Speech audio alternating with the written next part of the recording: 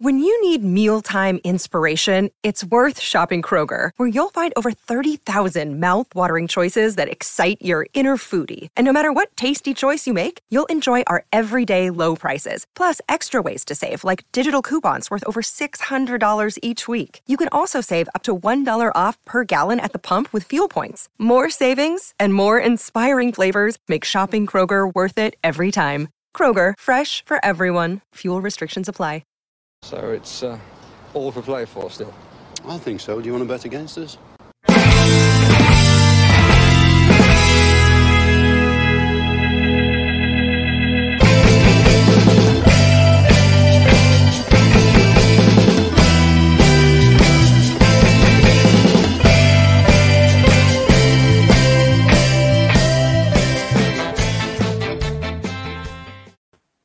Hi, villains.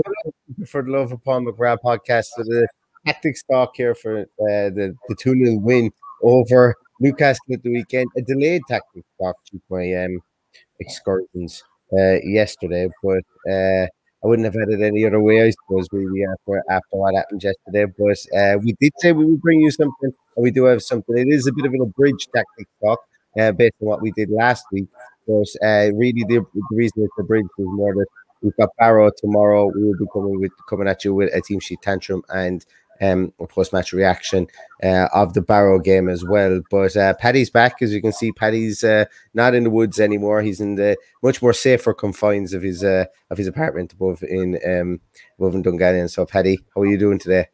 I'm good. A lot better than the woods and a lot warmer. But yeah. We had our teddy bears picnic on Saturday afternoon watching Aston Villa, and what a fine result it was to clear the emotions for the night and have a few nice cold beverages to celebrate. So there's a few cans opened, let's say. Excellent. In the wild and in the woods. Yeah, and you know what? You should have done it this week because the weather's supposed to be banging this week. It's supposed to be really nice this week, but it was a bit drizzly last Saturday. I wouldn't do things the right way, would I? No, absolutely not. Absolutely not. I wouldn't expect it. But anyway, less of our outdoor pursuits and more of Aston Villa won a game.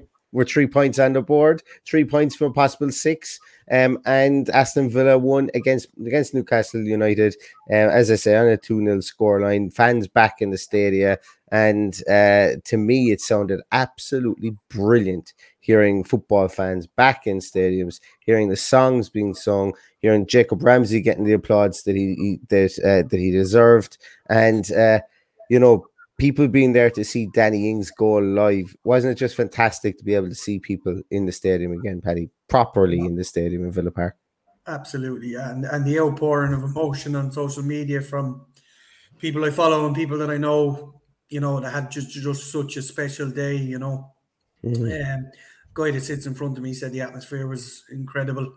He took his grandson for the first time and sat in my seat, so he was very grateful for that, and a great occasion to come back to after all that breakout. So after 18 months or whatever it was since we last saw Villa live, it was just amazing to hear the songs, specifically at the end. I thought we were a little bit cagey at the start, but once that second goal went in, I thought the crowd were immense, and the Newcastle crowd, in fairness to them, were great early on as well. You could hear them in full voice, but slowly started to peter out just like their team did.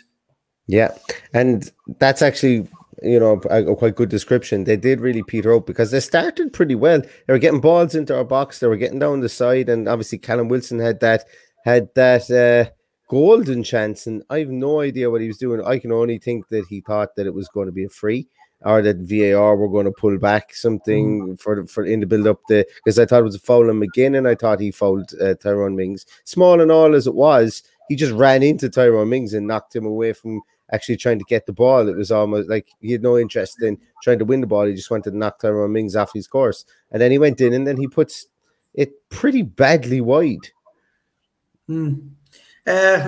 Poor finish. Start with the finish. It was a very poor finish considering he was 1-on-1 and probably could have chipped Emi Martinez from where he was with the skill that he's capable of. But foul him again, definitely for sure. Don't know whether would have gone back that far with VAR. but definitely a foul on Mings. And I'm going to say it, I was disappointed in Mings for not going and attacking the ball in the first place. I felt he could have got out ahead of Wilson, but he didn't for whatever reason. But yeah, definitely for, there wasn't a close-up of it because all they were worried about was showing the miss. But yeah, he definitely fouled Mings in some shape or form, and we probably would have been looking at VAR chalking it off anyway. Mm-hmm. Well, we didn't even need to worry about that. We got our fair share of VAR niceness, I think, during the course of the game, and really, I suppose we'll probably get onto that later. But before we do, what did you make of Villa's setup? What did you make of how you felt Villa played, and what was the marked differences, I suppose, between the Watford game and the Newcastle game? Well, I think the marked difference, first and foremost, was the energy of Watford versus the energy of Newcastle. That just wasn't there. Watford were set out to attack. Newcastle were set out to defend. Albeit they did have their chances, as we just said. But that's, a one-on-one. There was no such thing as attacking in numbers, which would have caused us problems. But I think keeping the likes of Almiron and St. Maximin very quiet, which we did throughout the game, was the difference in what we couldn't do last week with Ismail Astar and Denis, whatever his name is. So that's the marked difference with regards to our opposition. For ourselves, Ashley Young looked more assured back there than Matt Targett did last week. Douglas Luiz made a big difference coming back in there into the middle. I think we looked a whole lot more assured on the ball in midfield. And, the big talking point for me was the inclusion of Jacob Ramsey, and he was absolutely immense. From start to finish, I thought he was absolutely brilliant. And, we'll get to the man of the match later on, but spoiler alert. Yeah. I was pretty effusive in my praise of him directly after, during the game, directly after the game. And yeah, I've already anointed him man of the match anyway, Paddy. So it's done deal already with regards to that. But he was really good. I'm not going to say it was a coming of age performance of him, but what I think happened was we saw him give a similar performance like he did against Arsenal. He came out against Arsenal at the end of last season. He just started to bully players, started to throw his weight around, get in side by side, hip to hip with people. And, if you get in hip to hip with people, you're not going to give away free usually. And, he was quite good. I thought he was fantastic and played in a bit more of a withdrawn role, but was given the opportunity to kind of go forward with the ball. I thought watching the game that he carried the ball progressively forward. I thought he did it loads. But then when I look back and look at the stats, he had actually only one dribble in the whole game. But it didn't matter because he did things right with the ball. Yeah, he might have passed one or two out over the line. I think he passed one directly straight out over the sideline. But he tackled back at one stage with beautiful tackle on, I'm going to say it was Almiron. But he had to get it 100% right because it was almost a tackle from behind, but he absolutely nailed it. And he got up and he played the ball to McGinn, and we had a little bit of a counter attack from it. But no, looked very composed, assured, and wanted to kind of intimidate their midfield because let's face it, their midfield that they started weren't any great shakes. They just had tons of people in there to stifle the play. Yeah. I suppose the attacking side of things, it was kind of the old style of drawing a player in before releasing the ball, as opposed to keeping the ball moving fluidly. And because of that, it seemed like he had the ball at his feet a lot longer. That's the way I saw it. But very clever use of the ball, good range of passing. Yeah, passing went astray. That happens. It's going to happen to everybody in the game. But, you say it's not a coming of age. I thought he came of age at the end of last season. I think he's part of the setup now, and I think he'll be an integral part of this squad going into the long season ahead. He did something, as I say, he did things that we were missing against Watford, and that's what I really wanted to see, because when he came on against Watford, I thought he was really good as well, carried the ball a small bit more, but like he had the joint most tackles in the game like yesterday as well, with Matty Cash and Jacob Murphy. And to get that out of a central midfielder, that's what I wanted Marvelous Nakamba to do, but he just wasn't in the positions to affect those tackles. And we look at maybe some positioning maps in a moment of how we feel the game went. But no, Jacob Ramsey I thought was fantastic yesterday, and there was actually 2 or 3 people I thought you could have given man of the match to. Could have given it to McGinn, you could have given it to Tyrone Mings, but I think that Jacob Ramsey definitely was the man of the match for me anyway as well. But let's talk about some of those incidents in the game. And Paddy, I suppose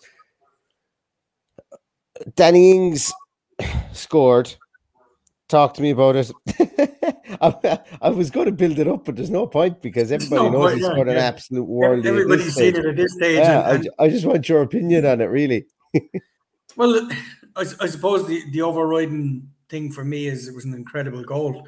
When you look at someone doing an overhead kick, it's generally just a bit of luck where it flies in. But it was just an absolutely remarkable piece of skill and technique to finish it the way he did. We have a set piece coach in there now who seems to be very animated on the sideline from what I've seen and heard. Every time we got a corner or whatever, and the ball and the camera panned on Dean Smith, he was up there and he was in his ear and he was barking out instructions. And everybody seems to say that that's what he was doing throughout the games, even in defensive situations from set pieces. He was out organising the team. So you might say he's paying off. I'd say we'll wait 5 or 6 weeks and see if we score a few goals and defend set pieces a lot better before I pass judgment on that. But look, credit where it's due. If Matty Cash has that long throw in his armory, go and do it, go and use it. That's the way I've always felt about a long throw. I hope we don't go back to the days where we'll have players kicking it out for a corner instead of a throw, like he used to do with Rory Delap when he was taking his throw-ins, because we never score from corners, do we, Neil? No. Well, you see, that's what Aston McPhee is in there for. And remember David Challinor for Tranmere Rovers? And he'd get the ball at the halfway line, and then you just see the centre halves pile up into the box, and you're going, what's going on here? And then all of a sudden, your man didn't dislocate both his shoulders, whipping a ball into the box from the halfway line. He was a freak of nature, the way he was able to throw the ball. And so much so that mid to lower Premier League teams were saying, listen, he's only going to cost us $250,000. We just go out and buy him because it's such a weapon. That was he was a crazy. He was the first one that really brought it to attention, I think, and then obviously Rory Delap, and hopefully Matty Cash goes down with that as well. But it's an interesting one. Throw-ins, Paddy. The ball could go out of play for a throw-in 30 to 35 to 40 times in a game.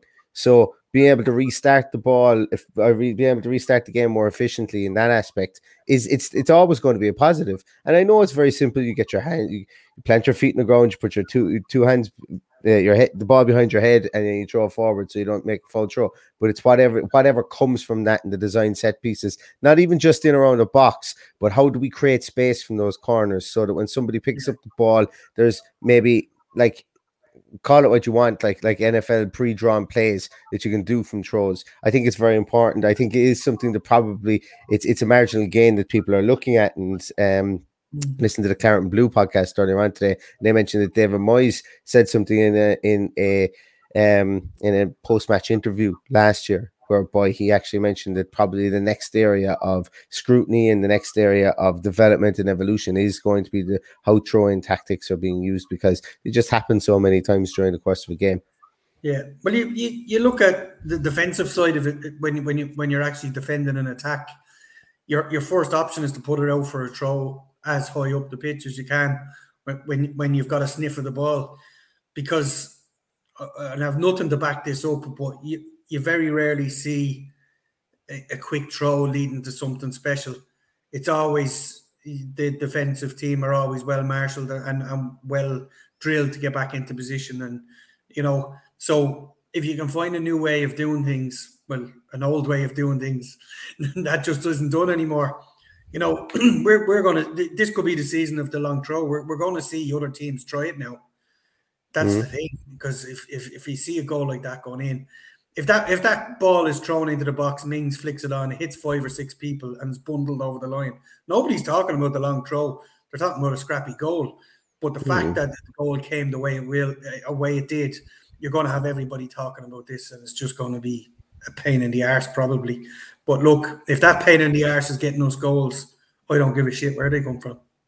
And look, if it has other teams focusing some of their efforts in their pre-match build-up for Aston Villa and their pre-match coaching and their game planning to say, God, lads, we got to make sure that like we got to be absolutely nailed from set pieces. Get that bit of doubt in people's mind, in teams' mind. Look, it's very important because like teams will know, they will look at the stats previously and go, Aston Villa don't score from corners, and the running joke where I had to sing a song last year when Villa scored from a corner. Now we've got a set piece coach. Danny Murphy started talking poorly of the whole idea of a set piece coach. People are talking about this. So Villa are going to go to Brentford at the weekend, and they're going to go to Barrow tomorrow night, and it's going to be a case of every time we get a corner or a throw, people are going to be talking about it. It's going to be in the other team's minds. Our guys have nothing to lose by it because you're still not under any expectation to actually score from set pieces. But what the other team are going to be wondering now is, what are they going to do? Where's the play coming from? What's what rabbit up their sleeve are they going to be putting?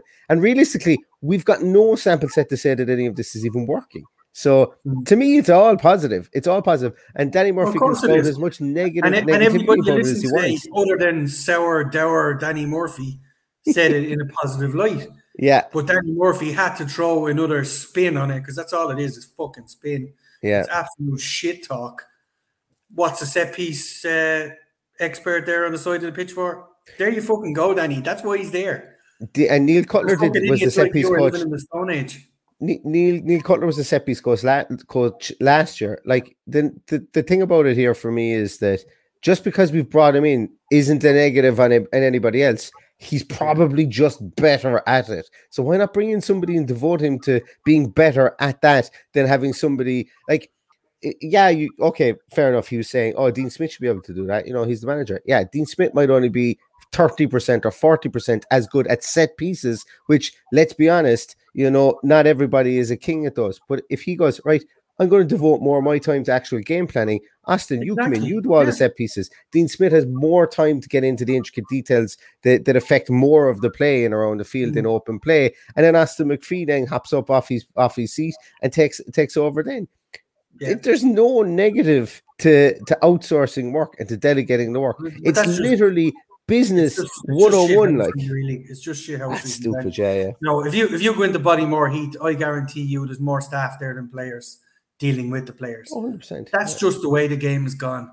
And I guarantee you there's a whole lot more than a set piece coach there behind the scenes that we don't know about. So I'm not even going to talk about him again, because for me, he's just like talking about Kevin Friend.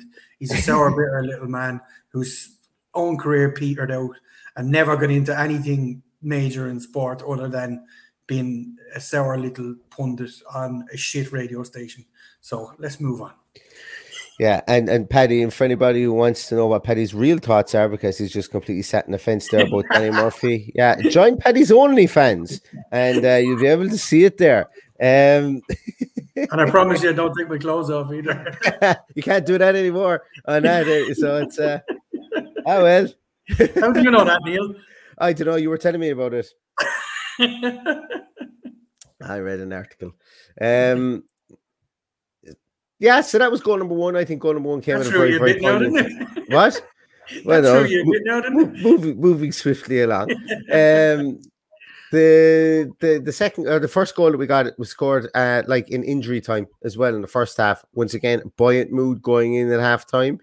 Other team are like going, oh my God, like they would have known, Newcastle would have known that they were maybe up there with the possession stats. They would have known that their passing stats were up there and that there was nothing in it between the two teams, but they go in 1-0 down. That's a bit of a deflation for Newcastle, and obviously our guys must have been beaming, because if that's just bundled over the line, it's a case of, all right, lads, we got lucky with this one. But it's not, it's a worldie. So they go into the dressing room, they're like, oh my God, Danny, what the hell? That was an absolute belter. And there's just positivity and there's a nice feeling within the dressing room, within the Villa dressing room. And likewise, I'd imagine that they're inside there trying to figure out how the hell it happened in the Newcastle dressing room, going, oh my God, how did you let Mings come across you to flick on that header? There was potentially was a blame game going on inside there. So from a sports psychology point of view, it's very important, those goals. And God knows that we have conceded a lot of goals in that period of time just before halftime or just after halftime. So if we're adapting and evolving to be able to score goals in those at those stages in the game, and if we bring back our our early game momentum that we had last season, where we were scoring goals in the first 10, 15 minutes of games. We'd be very, like, they're the two most important times to score games, because they throw the other team's game plan out the window. You know, they throw the other team's game plan completely out the window. And then we got second goal, Paddy. Second goal was an assist from VAR. Obviously, the ball came in, another set piece. Tyrone Mings, or John McGinn crosses in a ball. Tyrone Mings gets his head to it, and it hits off Lascelles' hand. Was probably going in, but you know, I don't know what unnatural positions are of hands in that instance when you're only 3.5 foot away. I think it was a penalty, but VAR agreed. What was your view on it, Paddy? Well, it's simple. A guy's hand stops the ball going into the back of the net. It doesn't matter where his hand is. Unless his hand is down by his side, it's a penalty. I don't care what anyone says. And why they were looking at it and why they had to call the referee over is absolutely fucking baffling. I'm absolutely baffled. And why people are questioning it is absolutely baffling. Literally, the guy's hand is out. The header hits his hand, which is out from his body. It stops the ball going into the net. There's no question in my mind that's in the back of the net. His hand isn't there. And there's nothing to be answered. They're all saying, oh, yeah, VAR was great to us. VAR did its job. Yeah. Albeit, we'll get to it later on. There was one I thought Newcastle were particularly hard done by later on. But this one was absolutely spot on. Yeah. There was, I had no arguments whatsoever. And the minute I saw the replay, I said to Stephen, I said, if this isn't given, there's going to be war, because that's absolutely ridiculous. The guy is 4 or 5 yards out and he hits his hand, stops it going into the net. Remember the Matty Cash handball last season? Was it against Man City? You know, like that was like that handball. That was a ball going cross goal. That wasn't even on target. And he was facing away from the goals, and his hand was like this. So he's trying to, moved his head out of the way and everything, because he thought he was going to hit him in the head, and hits him in the hand, penalty. You know, so little things like that. I think I don't mind about that, about VAR giving us that. I think it was because it was going into the goals. It would have been a goal otherwise. And also, you know, it's applying the rules the same way across the board. And look, if that's going to be the rule going forward, then that's fine. You know, give penalties for it, but give penalties to everybody for it, I think, is the big piece. Talking about that other VAR one that you're on about, I presume you're on about the penalty that they didn't get. Yeah. Well, there's a lot of things wrong in this. First of all, we're told that these borderline decisions wouldn't even be looked at. That's the way I took up the correspondence. But the correspondence is so vague that they can row in and row back on everything they do, especially if it's one of the bigger clubs. We got a huge slice of luck there. I have no doubt in my mind that should have been play on and a penalty. I had no problem with it whatsoever. Mm-hmm. The days of someone's toenail being offside has to be over. You know, that's the first time I saw them draw lines this year. They looked at a Man United decision in the first game, and there was no lines drawn, and it was answered very quickly. So why spend that much time trying to draw a line which didn't even look straight in comparison with the halfway line? It's just baffling why we're going back to that. If you look at a replay and somebody is not visibly offside, just fucking play on. I just don't know what they're doing. They're overcomplicating it for everybody so they can still go back and slightly change the rules if it means that one of the big six are going to be fucking missing out. And that's the way I see it. It's not changing. You know, they'll make those decisions based on what they want to happen. And they don't do themselves any favors. And while I'm at it, when have you ever seen a player been booked and it being overturned by VAR and the yellow card standing? That's the rule. It happened in a French game last night as well, and it happened in an Italian game last night. And I just happened to see it on Twitter. The VAR rule across the board is that well, it stops the. So the analogy I used for this was, yes, the play wouldn't have transpired if he was called offside there and then. But what it stops is, let's say the ball goes out of play and then somebody just turns around and hits somebody a punch because there's no active play on. Are we saying that we can't send that player off then if it was something off the ball like that? So he still did what he did. It was a yellow card offence. When did that rule come in? I'm, as far as I know, it's always been there. Well, I'll throw you back to the only person in the world that ever got injured, Virgil van Dijk, getting done by Jordan Pickford. So when did the rule come in? But the ref didn't book Jordan Pickford for what he saw in VAR. So the ref booked Emi Martinez for what he saw with his own two eyes. VAR then intervened afterwards, and because it was that, and then that's why it stays. So in that instance, Pickford, yes, should have been booked. I think is probably the real argument there. But the referee didn't book him. Well, that's what VAR is there for. But if he's gone over and watched that on VAR and hasn't said, I better at least book the goalkeeper for what he's done, fair enough.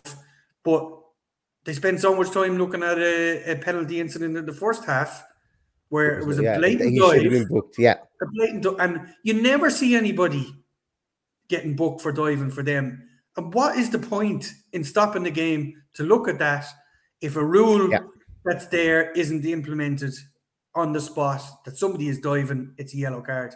It's just beyond belief. It just absolutely baffles me. That one definitely should have been a yellow card, considering Ollie Watkins was got a second yellow card and was sent off last season in a game for something that wasn't even remotely as blatant a dive as that. Once again, apply the rules fairly across the board. That's all we want. All we want is the same rules for everybody. Mm-hmm. When we get same rules for everybody, we won't need to talk about referees. Yeah, I will have more time. I would love to have the day that we don't have that.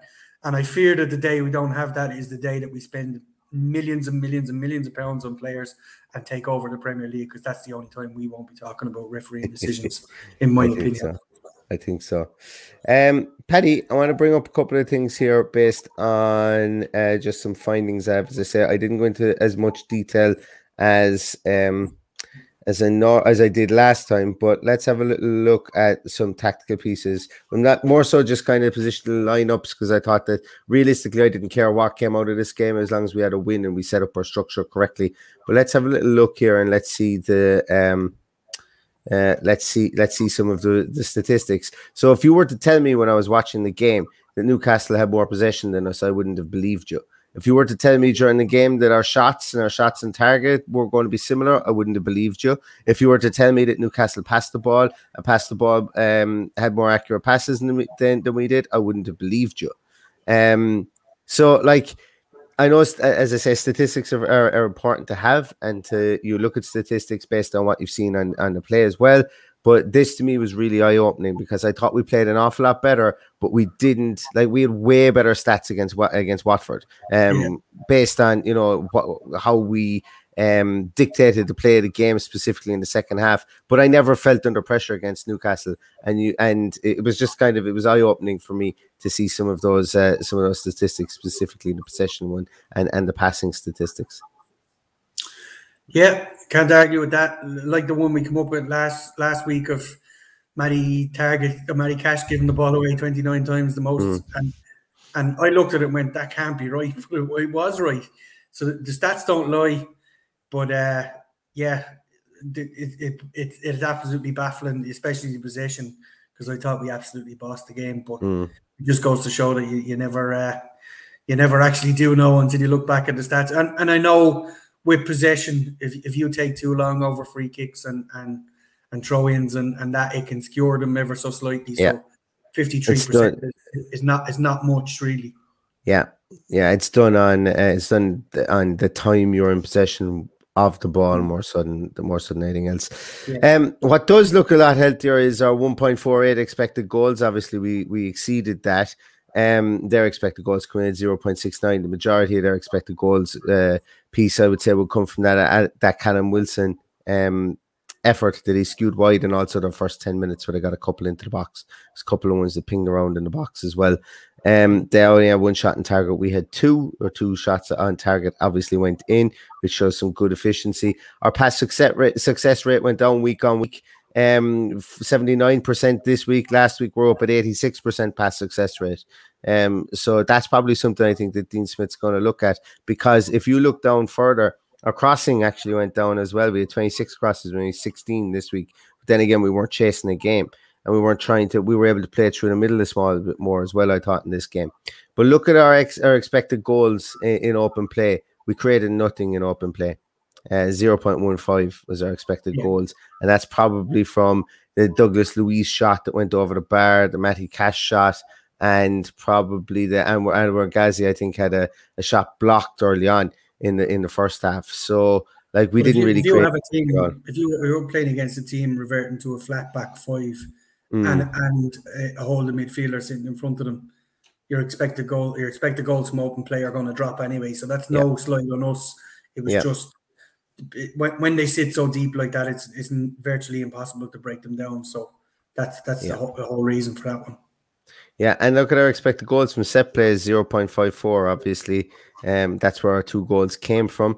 I think realistically the fact that, well, the first goal didn't, the second goal didn't, because that would be a penalty, and that's got its own specific expected goals rating of 0.79. But from set plays, like everyone was saying, that it was the set plays that contributed to it.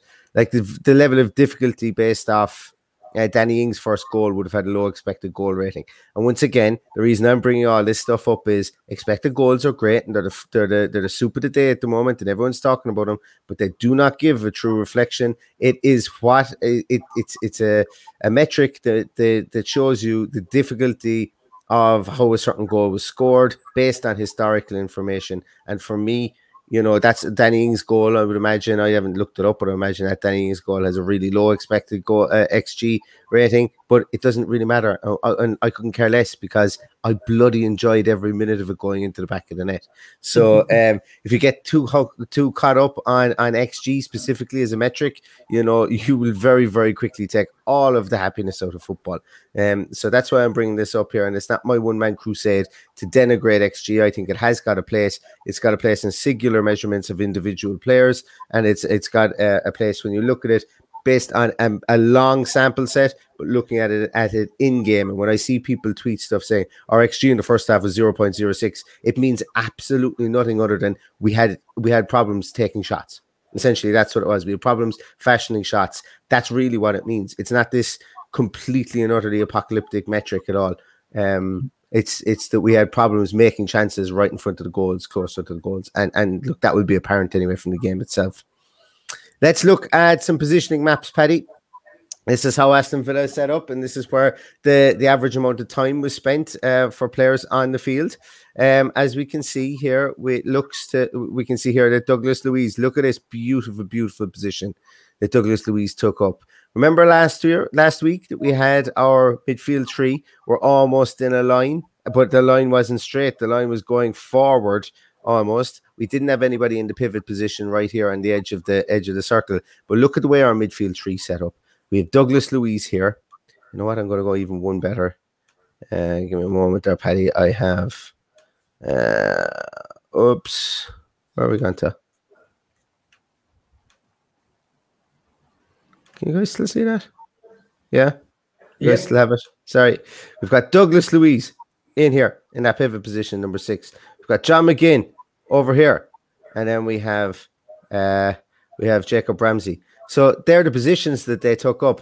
And when I bring in our opacity, and when I bring in our overlay here of where the Newcastle team was, look what has happened in this instance here. Our three boys really, what they did is they tried to pack their midfield as we thought that they would do. They kept their three at the back here, and they pushed forward Matt Ritchie and Jacob Murphy. But what happens here is they had all these bodies inside here in the middle of midfield, and what did we do? We just threw our guys inside there. We protected our zones, we protected our areas, didn't let them pass around in there. But what we did is we broke. So it was really, really important. So when I go back here, it's really important that Douglas Luiz was able to position here, because one of the biggest talking points was Alan Saint-Maxim did nothing. And everyone was saying, oh my God, Alan Saint-Maxim did nothing. But like Steve Bruce really played into our hands playing him central. He didn't really play into our hands, because if I move this back here, it's Douglas Luiz was a stopper. Like, he plugged the gap. So did Jacob Ramsey. And we'll go back here if I take this. There's Douglas. If I take this part here and just show you where Aston Villa lined up, McGinn and Buendia stayed very, very close to each other as well. So Buendia tucked in off his side. And to be honest with you guys, there's probably an argument to say here that we played 4-4-2 a lot in this game, because look how high Anwar El Ghazi played. Anwar El Ghazi actually played further forward ever so slightly than Danny Ings. did in that game. So there's a slight argument to be said there that while we kept somebody very high almost in a 4-4-2 formation, and I saw it quite a lot in the second half, whereby we tucked in a small bit more, and Anwar Al-Ghazi did kind of push forward a small bit as well. So it's an interesting one. We're still seeing how the tactics are going to evolve, I suppose, for this team over the course of the year. But that's definitely one to watch out for. Every time we had a set piece, or every time they had a set piece, we kept two people up there. We kept someone on the halfway line, and we kept Danny Ings central. Same thing happened when Philogene Bides came on as well. We kept him high, we kept Danny Ings central. So what was happening was we were making sure that if we won, we had a platform for a counter-attack. And that's going to be something to look at as well going forward. That also comes back to the set-piece training. Yes. 100%. You're looking at Danny. It was mostly Danny Ings and Emi Buendia up on the halfway line. Mm-hmm. So you're taking your two smallest guys out of there that not given a job to go and mark a big fella, but you're also leaving them that they have to have three at the back to marshal those two guys so they're not overrun. Yeah.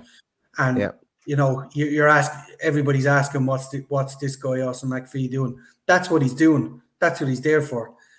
Dean Smith doesn't need to worry about this. Dean Smith needs to worry about how we're set up and individual players and individual roles while the game is in play. And that's why he's there, is to take the pressure off, and most of all, take the pressure off the team. So you're not caught in situations where it's big man, small man, and the ball is bundled home at the back post or whatever, or headed back across the goal.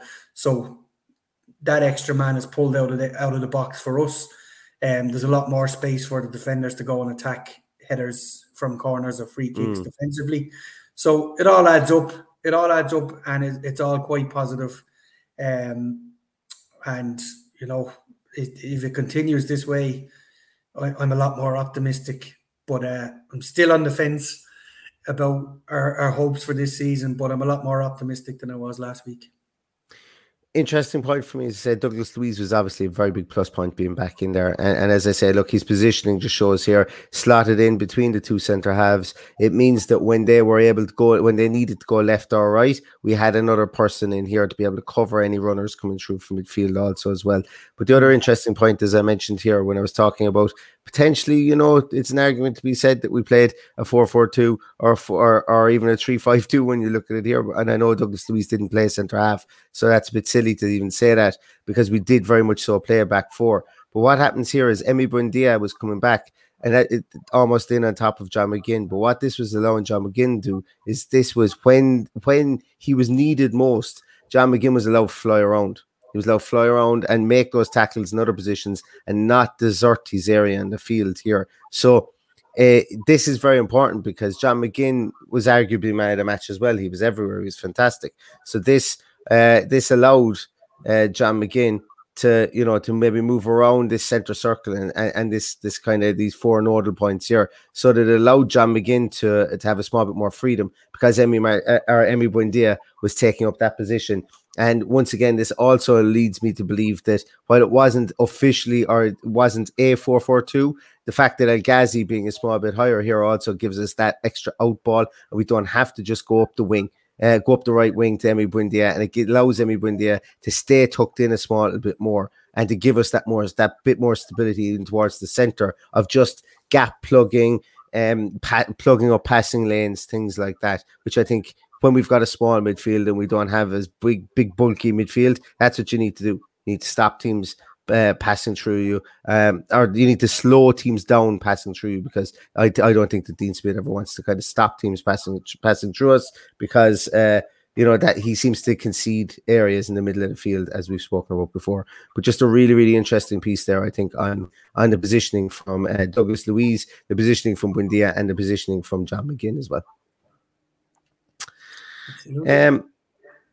Paddy, what way do you think the team will just kind of shift tack a small bit for the last 2 or 3 minutes? What way do you think the team is going to line up against Barrow tomorrow night? Well, I'm hoping all of those players that have been sitting on the bench are getting game time. They arranged the game against Liverpool last week to get players game time. Put those players out tomorrow. Don't play the kids. Get the players with some minutes in the boots. Get Wesley on the pitch.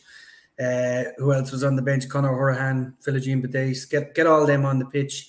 Jed Steer, Courtney House, Axel Tuanzebe, Freddie Gilbert, even Matt Target. Matt Target could do it 90 minutes under his belt. So I think I've more or less picked the team there apart from the midfield. So that's what I see us doing tomorrow, and I hope that's the case. I think so too. I think it's going to be 11 changes. I'm not really too worried about tomorrow's game. I just want to see people get game time.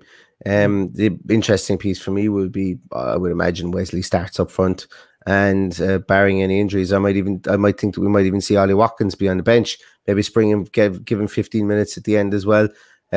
Just to build up some sort of match fitness, provided that his knee is okay. For the Gene Badis, you mentioned all those guys. Another interesting point for me is that a player that was brought in with great fanfare, Dimitri SEA, a French player, was brought in under the Tony Jaa regime, and he played with Aston Villa's underage academy for quite some time. And he's actually going to be playing with Barrow tomorrow night.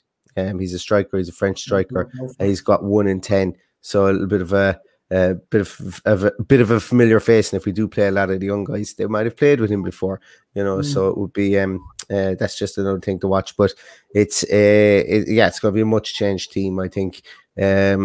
I don't think we see Emmy Martinez in goals. Even I think we see Jed Steer in goals. I think it would be very much be used like we were using those friendlies. And look, sure, if we lose, we lose. If we win, we win. I think that's very much the way Dean Smith's going to think about it, because as I said in my predictions at the start of the year, the club want to solidify in the Premier League, because higher Premier League places, European places attract the better players. Winning cups, not so much. Otherwise, Hull or Wigan would have big name players at their clubs right now. You certainly don't want to be going out losing the game tomorrow and drawing. No, you don't. I don't think we will. We come to put in the joke that that Arsenal has been for the last 2 weeks. Yeah, but I don't want that from my club. I want to go out. If you're going to lose with a bit of dignity. But I certainly don't expect us to be losing tomorrow. The pressure is on us a little bit. It's live on the TV. It'll be the first time people see Aston Villa this season, and it's against the Minnows of Barrow. So you can be sure that Sky will be bigging them up and pointing all the pressure towards Aston Villa. So I hope whatever 11 go out there are the 11 that are in need of game time. And I've no doubt that even if we put out the under-23s, we should overturn Barrow. And it most likely will be a lot of last year's under-23s will be there. Yeah. And we'll be playing tomorrow. We might even see both. Might even see both Chuck Nweka brothers on the field at the same time. Actually, one thing I wouldn't mind seeing Lamar Bogart in centre half tomorrow, or even as Finkles. Probably Bogart based on what we saw in pre-season. But wouldn't even mind seeing him on the bench. Maybe bring him on. It's likely going to be House and Tuanzebe. Yeah, I think it's unlikely, given that we may need House or Tuanzebe to step in as he did at the weekend for a few minutes. It's important that they have competitive match time under their belt. Yeah. So maybe he plays Tuanzebe at defensive midfielder. Possibly. I'm not overly sure that's his way of thinking, but he could do. That could be why he brought him in. Who knows? We'll see. Well, we'll find out in no time at all, because it's only on tomorrow. And we will be back with a Team Sheet Tantrum to react to this tomorrow. And we'll also be back with a post-match reaction show tomorrow of the Barrow game. That's going to kind of do it for us tonight. I'm going to apologize for my low energy hungover state. It's not too often that I do the podcast with low energy hungover, but I am just about to fall asleep. So I do apologize for that, and apologize for curtailing the podcast at such an abrupt point. But thanks very much, everybody, for watching, for listening. I really enjoyed all the interaction that you guys had over the course of the week. The Aftermatch podcast was great crack as well. Just an impromptu one popped on. Even Paddy was chatting in the chat. I didn't want him to log in from the woods at that stage, but guys, thanks so much for everything. As I said, it'll be a quick turnaround. We'll be back with a Team Sheet Tantrum tomorrow. And here's looking forward to the Barrow game. And I think there's going to be a lot of positives from it, specifically with regards to the team that we put out. But in the meantime, everybody stay safe, mind yourselves. And all that's really left to say is up the Villa. Up the Villa.